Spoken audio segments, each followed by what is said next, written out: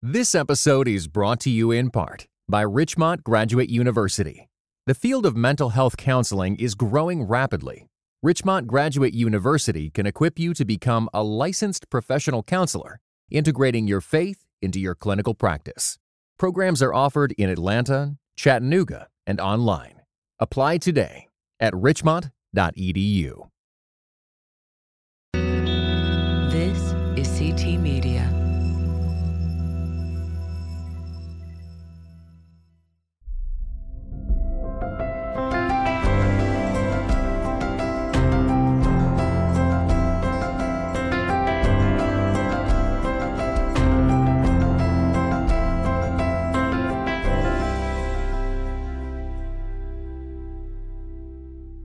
Well, welcome to Being Human. This is the podcast where we help you relax into being human size. We help you notice when you are disconnected from yourself, from your people, when you're disconnected from awareness of God. Many of us, we get bigger or smaller than human, and that's what disconnects us when we try to do things on our own steam and we forget that God is with us.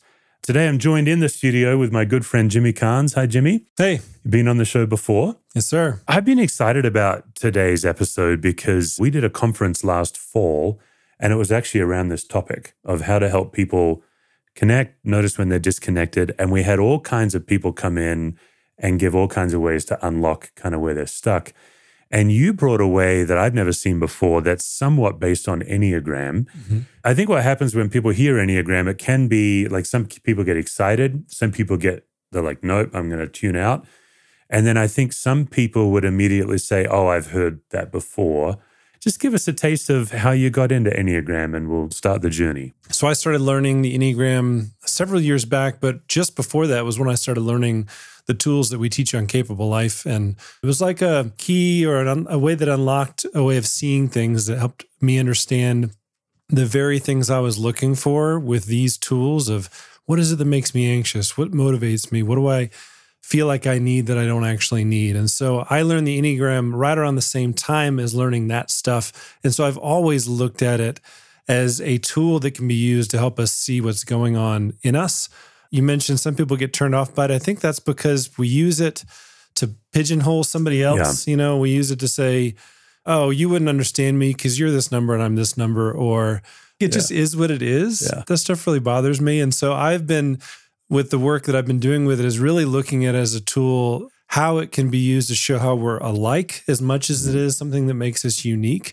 You share some characteristics with every other number on the Enneagram. And so the general sense is that I just use it as a tool that can help us be free. So what's interesting is today, we're actually not going to talk overtly about numbers. Those of you who maybe know your Enneagram number, or maybe you're not sure, what we're mostly going to talk about is things like basic desires of humans, how they get in the way of the gospel, how you can notice your basic desires, your grievances.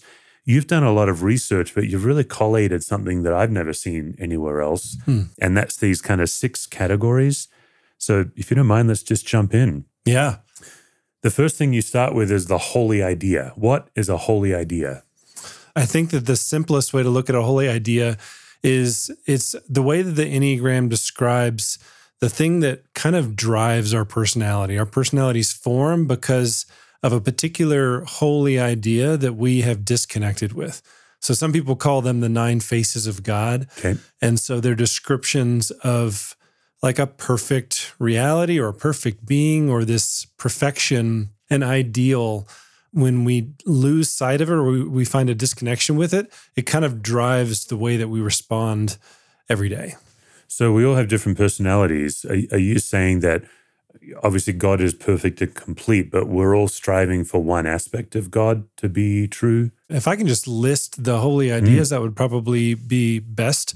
Let's see if I can get them right, because there's 9 of them. There are 9. Truth, love, perfection.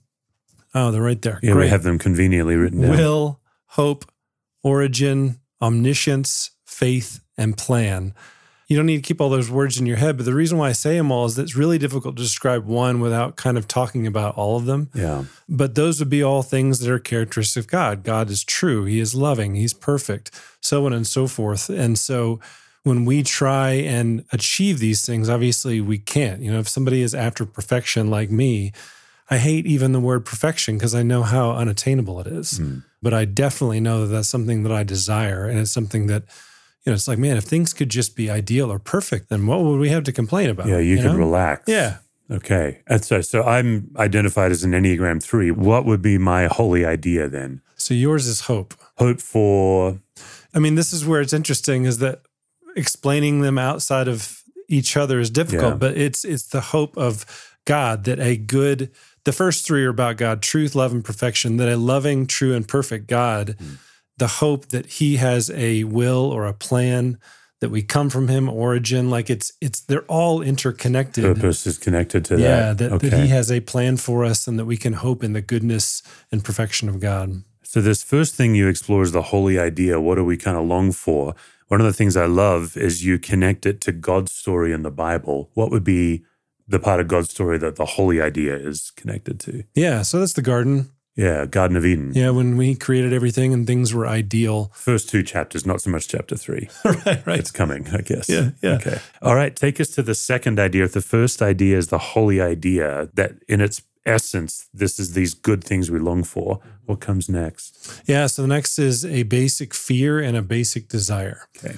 If in the garden, we're connected with God and Adam and Eve were able to walk and commune with him, when they were kicked out of the garden, there was a disconnection between humans and God. And in the same way, as we disconnect from our particular holy idea, it drives a basic fear and then intrinsically connected to that as a basic desire. So they both go hand in hand. For instance, a perfectionist like me, my basic fear is to be bad or that I'm defective in some way. Yeah, when you say bad, you don't mean morally bad, you mean broken? Right. Okay. Yeah, it's actually both. It's insidious, right? Okay. It's that if perfection is the holy idea that I've lost connection with, then it's like, right, I want to be good. I want to be right. I want to be perfect. And so I'm afraid that if that's not true, there's something missing, that I'm broken, that I'm defective or bad. Yeah, even morally bad. So as an Enneagram 3, my basic fear would be? Your basic fear on the 3 is that you're worthless or invaluable. Yeah. Yeah. Yeah, I'm thinking about, there's an obscure movie with Steve McQueen called Papillon. And at the end of his life, he's a criminal and he's tried for all these crimes. But at the end of his life, when he faces God, the judgment comes down. God says, you are guilty.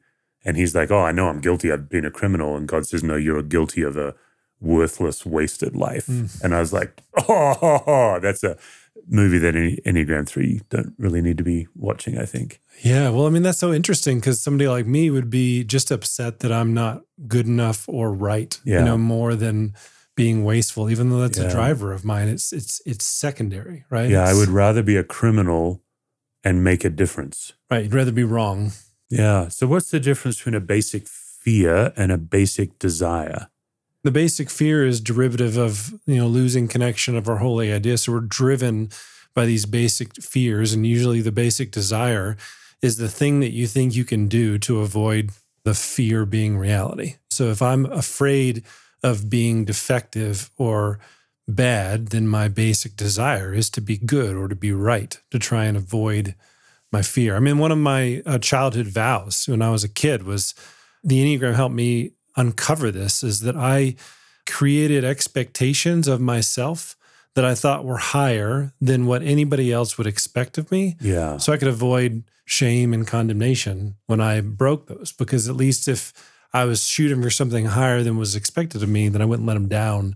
Of course, that doesn't work, but it's all driven by this fear of like, oh man, I need to make sure it's that same thing. If I can just do these things, then I won't have to feel this disappointment of the thing I'm afraid of becoming this reality. Sounds a lot to me like an attempted solution. It's like the human workaround, rather than, this is where we're really getting interesting of why don't we relax into God's presence? It's because we're all doing these various workarounds to make sure we in the world are okay. Yeah, and if we don't see them, then it's really difficult to shake them. I've been around Enneagram 2s, for example, and just for those who maybe aren't as familiar, improve what I'm about to say here, but it's like they anxiously want to make sure they're helping you. Would that be fair, or how would you say that? The basic fear of a 2 is to be unloved. And so their basic desire is to be loved, and the way that they go about earning that love is to be helpful. Be helpful. Yeah. So it's like, man, I'm going to be helpful to the people around me so that they will show me love and affection.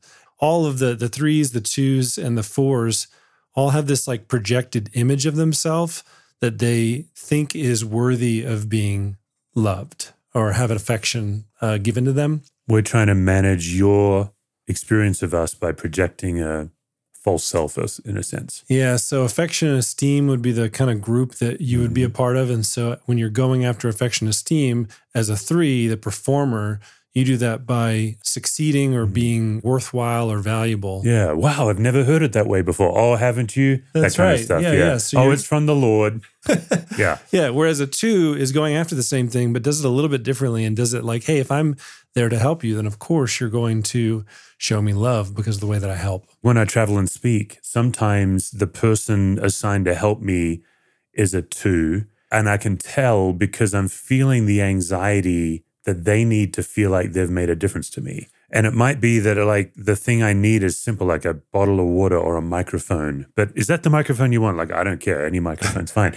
Right. But it's like I need to help them feel helped. Mm-hmm. And then I think where this gets really keen for twos, I'd be curious if other numbers struggle with this.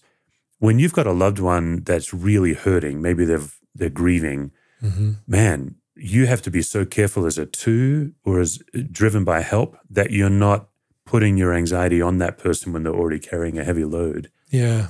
Enmeshment and detachment is this idea of when somebody's grieving, whatever this thing that we want is, for twos, it's help, is that because we're anxious, we actually want to satisfy that need. And it actually becomes less about that person, and the person who's grieving ends up having to manage all of these anxious people around them when they, obviously don't have a lot in the tank to manage people with.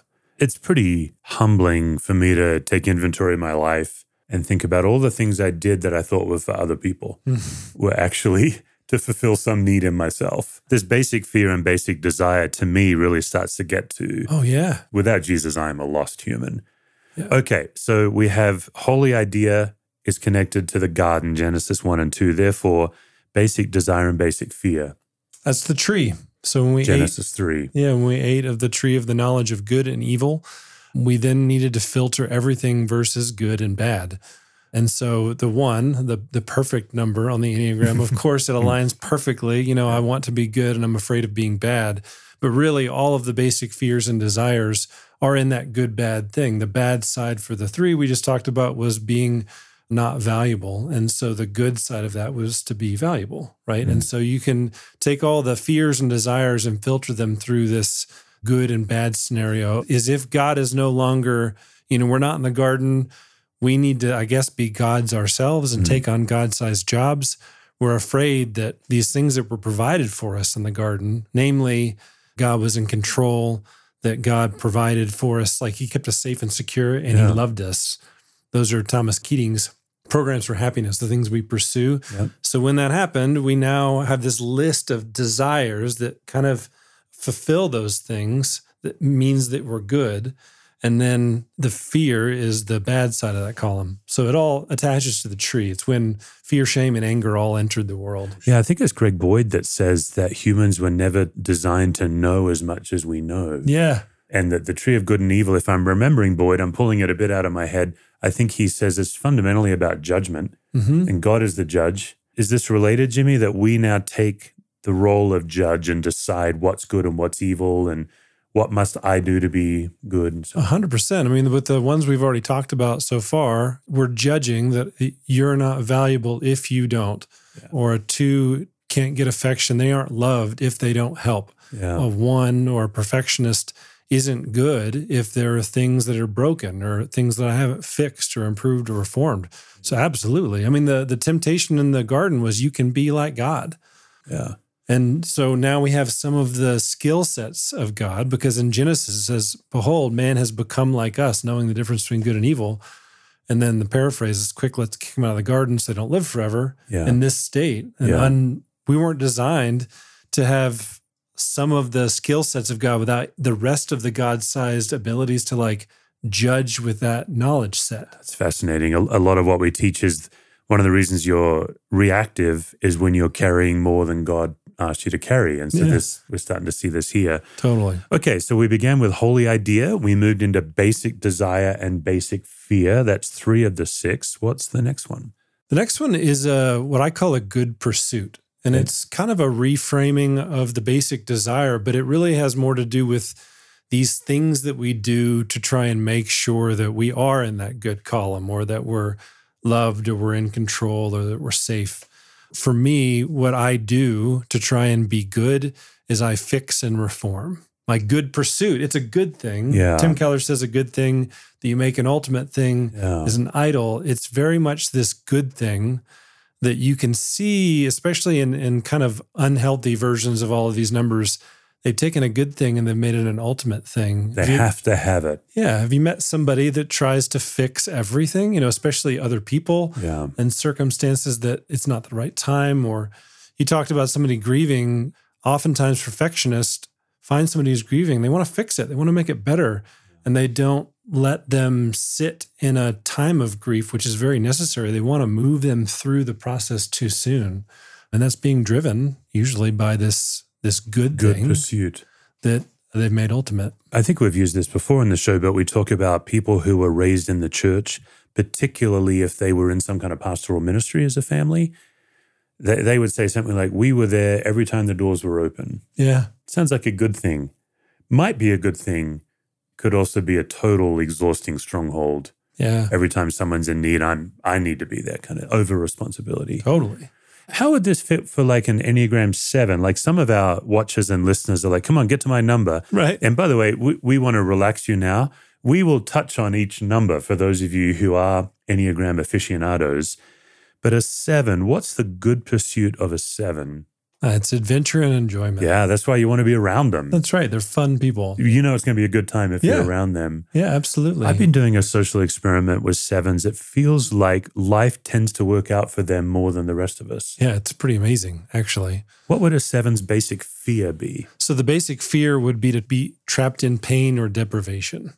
That's the challenge with a 7, right? Is they can actually experience a lot of pain. And are they using adventure and fun to ignore the pain? Broad brushstroke answers here, right? There are nuances to all this, but their basic fear is being trapped in pain and deprivation. Their basic desire is to be satisfied. It's like, oh man, what if I don't take advantage of this good thing?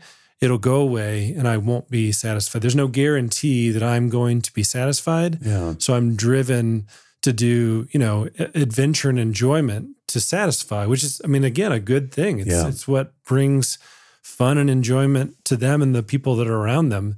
But their basic fear is that if they don't pursue that like the Dickens, then they might be trapped in a state where they can't be satisfied.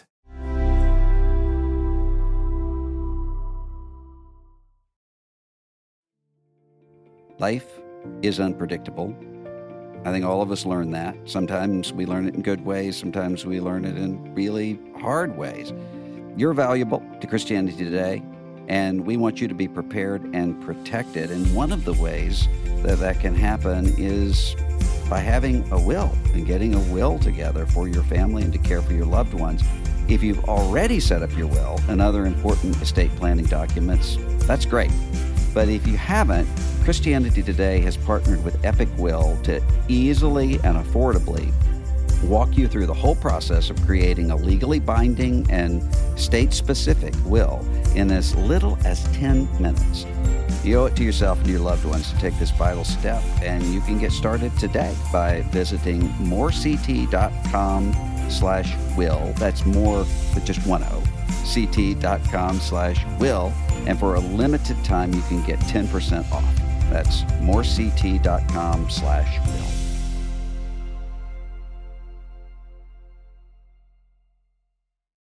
What I loved most of all about Israel and why I became a Zionist was because Zionism was a rejection of victimhood.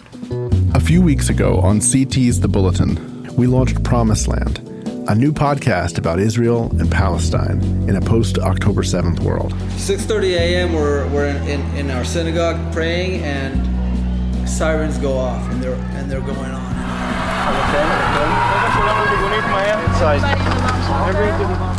Based on interviews and conversations captured on the ground in Israel last November, it's an exploration of the spiritual, political, and historical roots of the conflict. When there's a weak Israel, every Jew in the world is weak. And why should a Russian Jew who has nothing to do with this land come here? Why? I mean, if you want, you can give them Texas. You love them so much. I am alive because I didn't come home.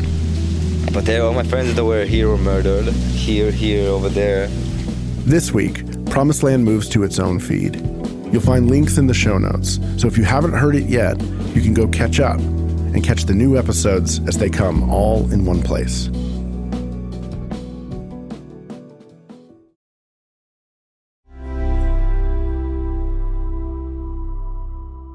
Okay, so then you connect in the Bible story, we have God creating and it is good, and then we have the tree and the fall of humans, and then this idea of a God pursuit is... the law. Yeah, Moses. This all came because of a pursuit to teach kind of these concepts in the Enneagram and put them in a framework that I could wrap my mind around. Yeah. They all just fell into this story that I, of course, knew really well.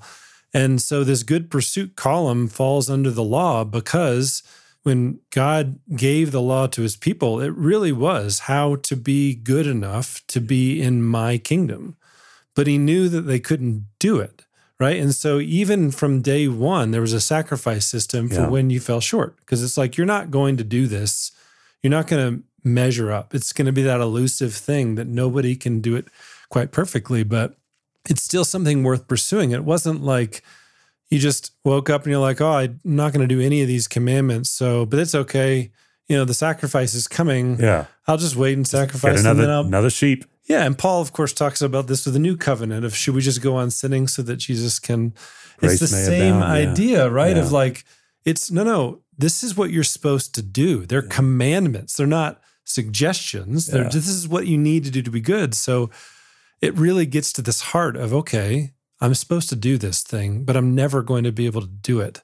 Okay, so we have the law, and so these good pursuits, this to me is really the heart of the work we're doing. We are trying to help people notice their well-meaning proclivities and how those well-meaning proclivities are eating them alive. And how, in my case at least, how often I'm using these proclivities in the name of Jesus. God wants me to blank. Right. And God's like, keep me out of it. Like I am nowhere to be found in this endeavor of yours. Yeah. Let's talk about an Enneagram 8. I mean, I could see their good pursuit would have to be justice. What would you call it? Yeah, truth and justice is what they're pursuing. It's pretty amazing. I've known some 8s that force me to not just care, but sacrifice for some cause that really matters. Truth is their holy idea, by the way. It's the thing that they've lost connection with that they want very badly. And I know a lot of 8s that are just very good at sniffing out BS. Yeah. And it's not even about like, aha, it's more of like, man, if you just let me know what you really want, we can move forward. Like if you're going to dance around, you know, the fluid talkers, they usually struggle with fluid communicators. Yeah. Because they're just like, man, that's not what you mean. Don't be disingenuous. And it's not about another number on the Enneagram 4, which is interested in being original or true to themselves. It's not quite the same. It's more of like, hey, we need to uncover the truth because the truth is good. I'm still learning to work with some 8s that are not as aware. I've been in situations where they suddenly discover in a public setting that they're actually wrong. And they just shut down. Like suddenly it's like they're so full of shame. Yeah. And we're like, no, it's fine. We all do this. But for them, it's like game over. Yeah. Just have to opt out because they're so sure they're right. And it's not an arrogance. I mean, it might be an arrogance, but it is like a basic fear, right? Like that's the nightmare for them. Yeah, I mean, it's their singular pursuit usually. Yeah. You know, it could be buried and they don't maybe would name it that way of like, oh, I wake up every day and pursue truth. Yeah. But as you talk to an 8 and you figure out the things that really make them reactive, you're like, oh, there it is. It's like it's you were hunting for truth or reality. Okay. Let's talk about a 9 before we move on to the next category. What would be the basic desire and the basic fear of a 9? Yeah, so the basic desire is to be at peace. Okay. The basic fear is to be lost or fragmented. And it's so tough with these words to just put a few words in there because sometimes they won't resonate, with everybody who would call themselves 9. But in a general sense, they usually avoid conflict. Conflict avoidance, most 9s would be like, yeah, that's me. Their holy desire, holy idea is love, which is very all-encompassing. But it's kind of like this idea of, let's say we were in a relationship, but that almost like I treat that as being more fragile than it actually is, and it can't handle a disagreement. And so if we're in a disagreement, I'm afraid that I will be lost or our relationship will be fragmented because of that conflict. And so they generally will appease or try and do something to make things at peace or harmony because they value the relationship. Yeah. So therefore they can't say what they really think, for example. I struggle with this as a pastor. I mean, I'm not a 9. I know the 3 tends to, when I'm not well, I go into 9-ish behavior. I wrestle with this constantly as a pastor. When people are talking to me, just the natural job of a pastor, lots of people put their opinion on you. When do I tell them what I think? And when do I just listen because that's a pastoral role? That feels very 9-ish. And I'm trying to measure the quality of the relationship. Yeah. Also, the idea that if they see me as a spiritual leader, I've got boxing gloves on, it complicates that, I think, is how to be authentic. I mean, all this stuff can be very nuanced and complicated. I think that's what some of the resistance is as you try and make it clear and simplistic so that people can wrap their heads around it.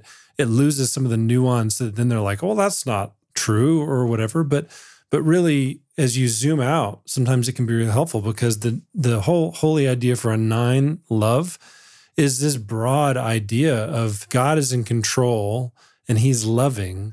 Then there's this kind of big overarching, like, things are going to be all right. Yeah. But so much of that doesn't translate for us here on the ground when we go, wait a second, like, no, actually bad things do happen and relationships do get broken. And by being driven by that fear, it's like, well, not if I have something to say about it. Yeah. I'll try and make sure that things are okay.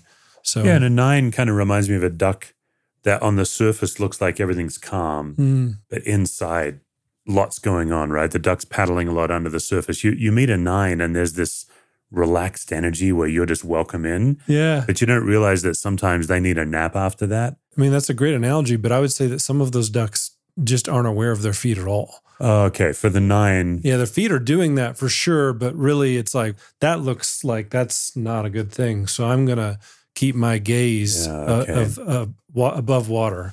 Basically. Yeah, our friend Andy Gullahorn says that the 9 is not aware of their body. Yeah. Even such a simple thing as when to go to the bathroom. It's a fascinating little social experiment. Yeah, and as we pulled some 9s, they're like, no. And then they're like, wait a minute. Yeah, actually, I need to go right now. Really amazing moment. Oh, so good. Okay, so we have the garden, we have the tree, we have the law of Moses handed down. And then, of course, in the gospel story, we have Jesus. And this really is the turning point where we can learn to notice these desires, these good pursuits, these fears, and we can actually learn, it's hard to do, but we can learn to give them all to God. Human beings can relax into the presence of Jesus because he died to free us from these false pursuits, and that leads us to what you call our grievance. Yeah. So now Jesus has died, and yet we forget. So what's our grievance? The most pointed way to look at that is when Jesus actually did come. He came to redeem and restore all things, and people knew that the Messiah was coming, but their expectation of what he was going to accomplish was different. They missed Jesus because their expectations didn't align with what they saw. Yeah, they thought he would conquer the Roman Empire, for example. Yeah, hop on a horse and here we go, and bring the reign of God to earth then. And of course, we have the benefit of being this many thousands of years after the fact. And well, no, that's not what happened. And we can understand that he came to accomplish something different. It's really the same thing, but in a different way, right? Yeah. Yes, redeem and restore. But where we get confused is like, okay, well, Jesus conquered death and he made us all righteous in God's eyes. But still we, like Paul says, the things I want to do, I don't do, and the things that I don't want to do, I do. And there's clearly this tension. Somebody who clearly knew who Jesus was is going like, what's this tension inside of me? And so the grievance is the column that I came up with these things that we see around us that are almost like evidence that either it didn't work, Jesus isn't real, or it's like, man, does does Jesus actually care as much as I do about these things? We're getting into some pretty fascinating territory of the work you've done that I've not seen anyone do with Enneagram. Because when I think of the basic desire, that makes sense. But when I think of a grievance, it gets really personal to my faith. Mm-hmm. So like as a chaplain and as a pastor, my grievance, whether it's related to my Enneagram number or not, is God can, but doesn't. Yes. It's like, come on, you can do this. Just in the way that the first century people expected Jesus to show up, the Messiah, we totally have these expectations on God. And it feels like we fall then into either deism, God doesn't care, or I love the way you said it, it's not working. Whatever God did isn't working. Yeah. How would that be, for example, for a 4? Oh, yeah, the 4 is the most complex of all the numbers, but what they are... You love that, don't you, 4s? Those 4s are like, yes, he sees me. Yeah. He sees me. Their good pursuit is to be authentic or original or really true to their origin, or nothing can be fake or false or pretentious. The grievance is that there's still missing value, that, for instance, people aren't seen, right? The world we live in, that you can have... What was that story about? Some really famous violin or cello player went to the subway in New York and played this multi-million-dollar instrument. Joshua Bell played a Stradivarius in disguise in the New York subway. Yes. And no one recognized one of the greatest violinists of modern era. I'm not a 4, but I would presume that 4s would hear that and go, ugh, just really disgust in the fact that we missed this immense value because of these other things that are distracting us. And so that would be proof that things aren't still redeemed and restored. If God's will be done on earth as it is in heaven, then we would see beauty and respond to it, but we don't. Okay, what about a 5? A 5, you're hitting me with the hardest ones, Yeah, right? they are. The 4s middle, and I 5s. struggle with the middle the most to understand and explain. Well, they're it. just very complex human beings. I mean, we all are, but they are pursuing knowledge and stewardship. And so a 5 is really interested in competency. A 5 would feel like the world is after them and their resources. They wouldn't say it that way, but it's this kind of low-level anxiety that I need to be self-sufficient and protective of what I have, because otherwise it just will drain. I'm definitely hearing it's on me to make sure I have what I need. Yeah. It's not on God for a 5. Yeah, exactly. And so they do that, but it's not necessarily things. It's not that a 5 is a hoarder, but a 5 would want to make sure that they are competent so that they don't need other people to succeed or to be okay. Their grievance would be that waste and scarcity. The grievance is that there just isn't enough to go around. And there's plenty of evidence for that in this world. Yeah, exactly. People that go without food, and resources are important and need to be stewarded well. Okay. So in our biblical narrative, we have the garden, we have the tree, the law, Jesus. What we're in now, various words for it, but this present age is what you would call it.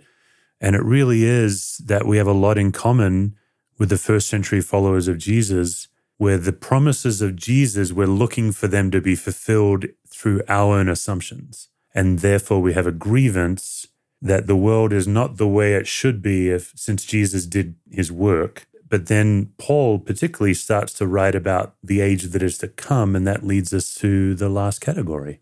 That's the age we're in now. The promise has been given. The Holy Spirit is here, and actually God's called us to work and use our gifts and talents to usher the kingdom of heaven here. My favorite, I think, songwriter of all time would be Rich Mullins. Oh, yeah. And he talks about the new world started crashing into the old world. Yeah. And that's that same idea. And so therefore we have these longings. We have not yet talked about the Enneagram 6.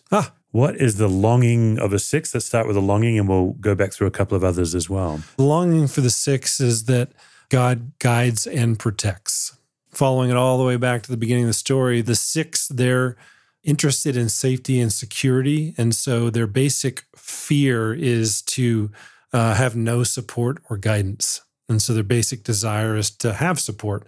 So your 6, your stereotypical 6 would be somebody who's looking at worst case scenario. They're the person that is totally prepared. If you're going on a hike, right, they've got have everything you need and more usually. Yeah. Right? Okay. It's like not just the things that you'll likely need, but the things you may unlikely need. The whole idea is if God were really guiding and protecting, then we don't need bear spray because God is over the bears and, he can keep the bears from eating us. And so it's another thing where he can, but why doesn't he, is that tension or the grievance and the longing. So the grievance is that they would have to face problems alone. I'm sorry I'm giving so much info, but it feels like without the story doesn't seem to stitch itself together. What I love about what you've done, and by the way, you guys can go to Capable Life and we actually have your keynote where they can buy it if they want to see. And you do this start to finish. You've got a chart that you show. They can even download the chart, I think, if they do that. So we'll put a link to that in the show notes for people who want to chase this idea a little more. But what I found so exhilarating about it is you've helped us kind of dissect what feels to me like an overwhelming feeling. So I can actually focus on what's my grievance. Like that was particularly one that helped me a lot. What do I long for? What's my fear? These give me things that I can give to God. And so your final step is, you call it Sabbath. It's lighting a candle. And so most of the time we do this at the beginning of the episode. But what we want to invite you to do, whether you're listening or watching, is just have a think about, what do you wish God did better? Or maybe if that's hard for you to hear, what do you wish there was more of in the world because of God that there's not enough of? That might be a version of your grievance. What are you most afraid might be true?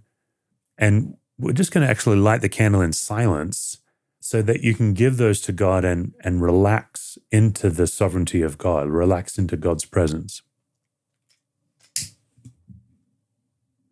Just the simple recognition that, yes, we partner with God, but it's not all on us. That's what anxiety and reactivity tell us. The gospel of anxiety and reactivity says it's all on you.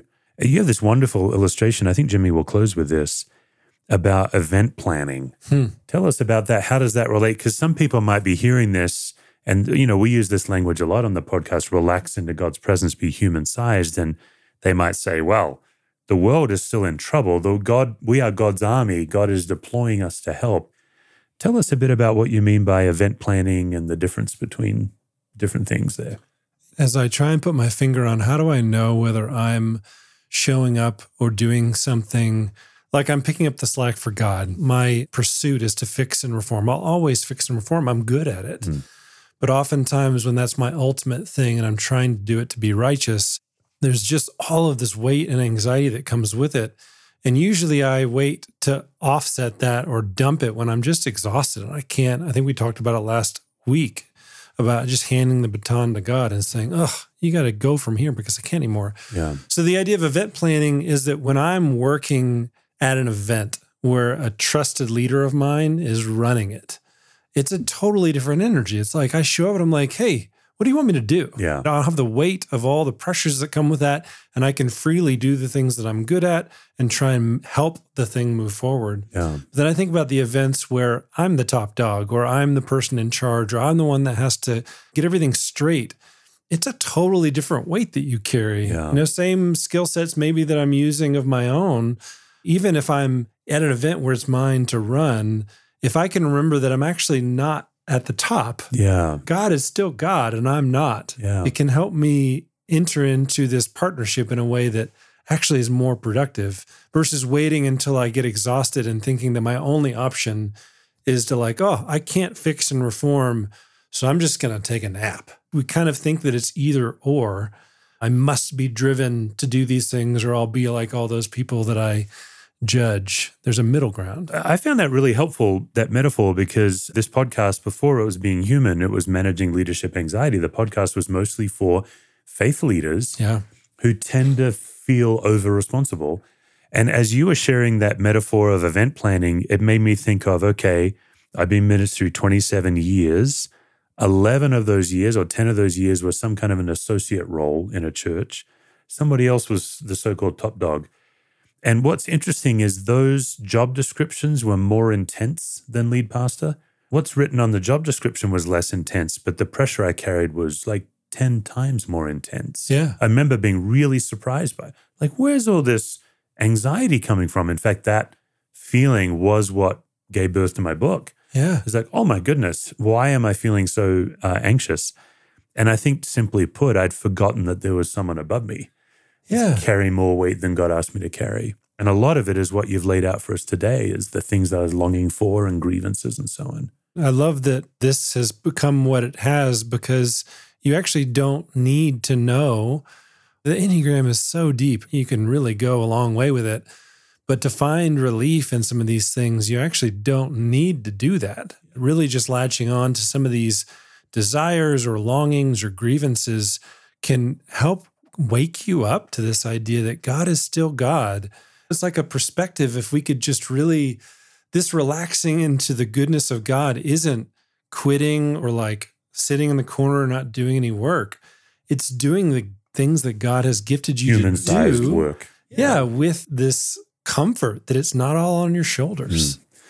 Okay, folks, so whether you're watching or listening, what we're going to encourage you to do this week is, out of these different steps, these kind of 6 ways of looking at it, maybe just focus on what's a basic desire of yours, what's a basic fear, or what's a grievance that you have. You don't have to get it perfectly right, particularly those of you who are still getting the hang of this. Just spend some time with God and say, how do I wish the world was, and how do I wish people saw me? And okay, how do I give that to God and go back to being human-sized, which is what we believe is when we're fully alive, free, flourishing, what Scripture calls shalom. So that's the homework. Jimmy, thanks for joining on Being Human today. Thanks for having me.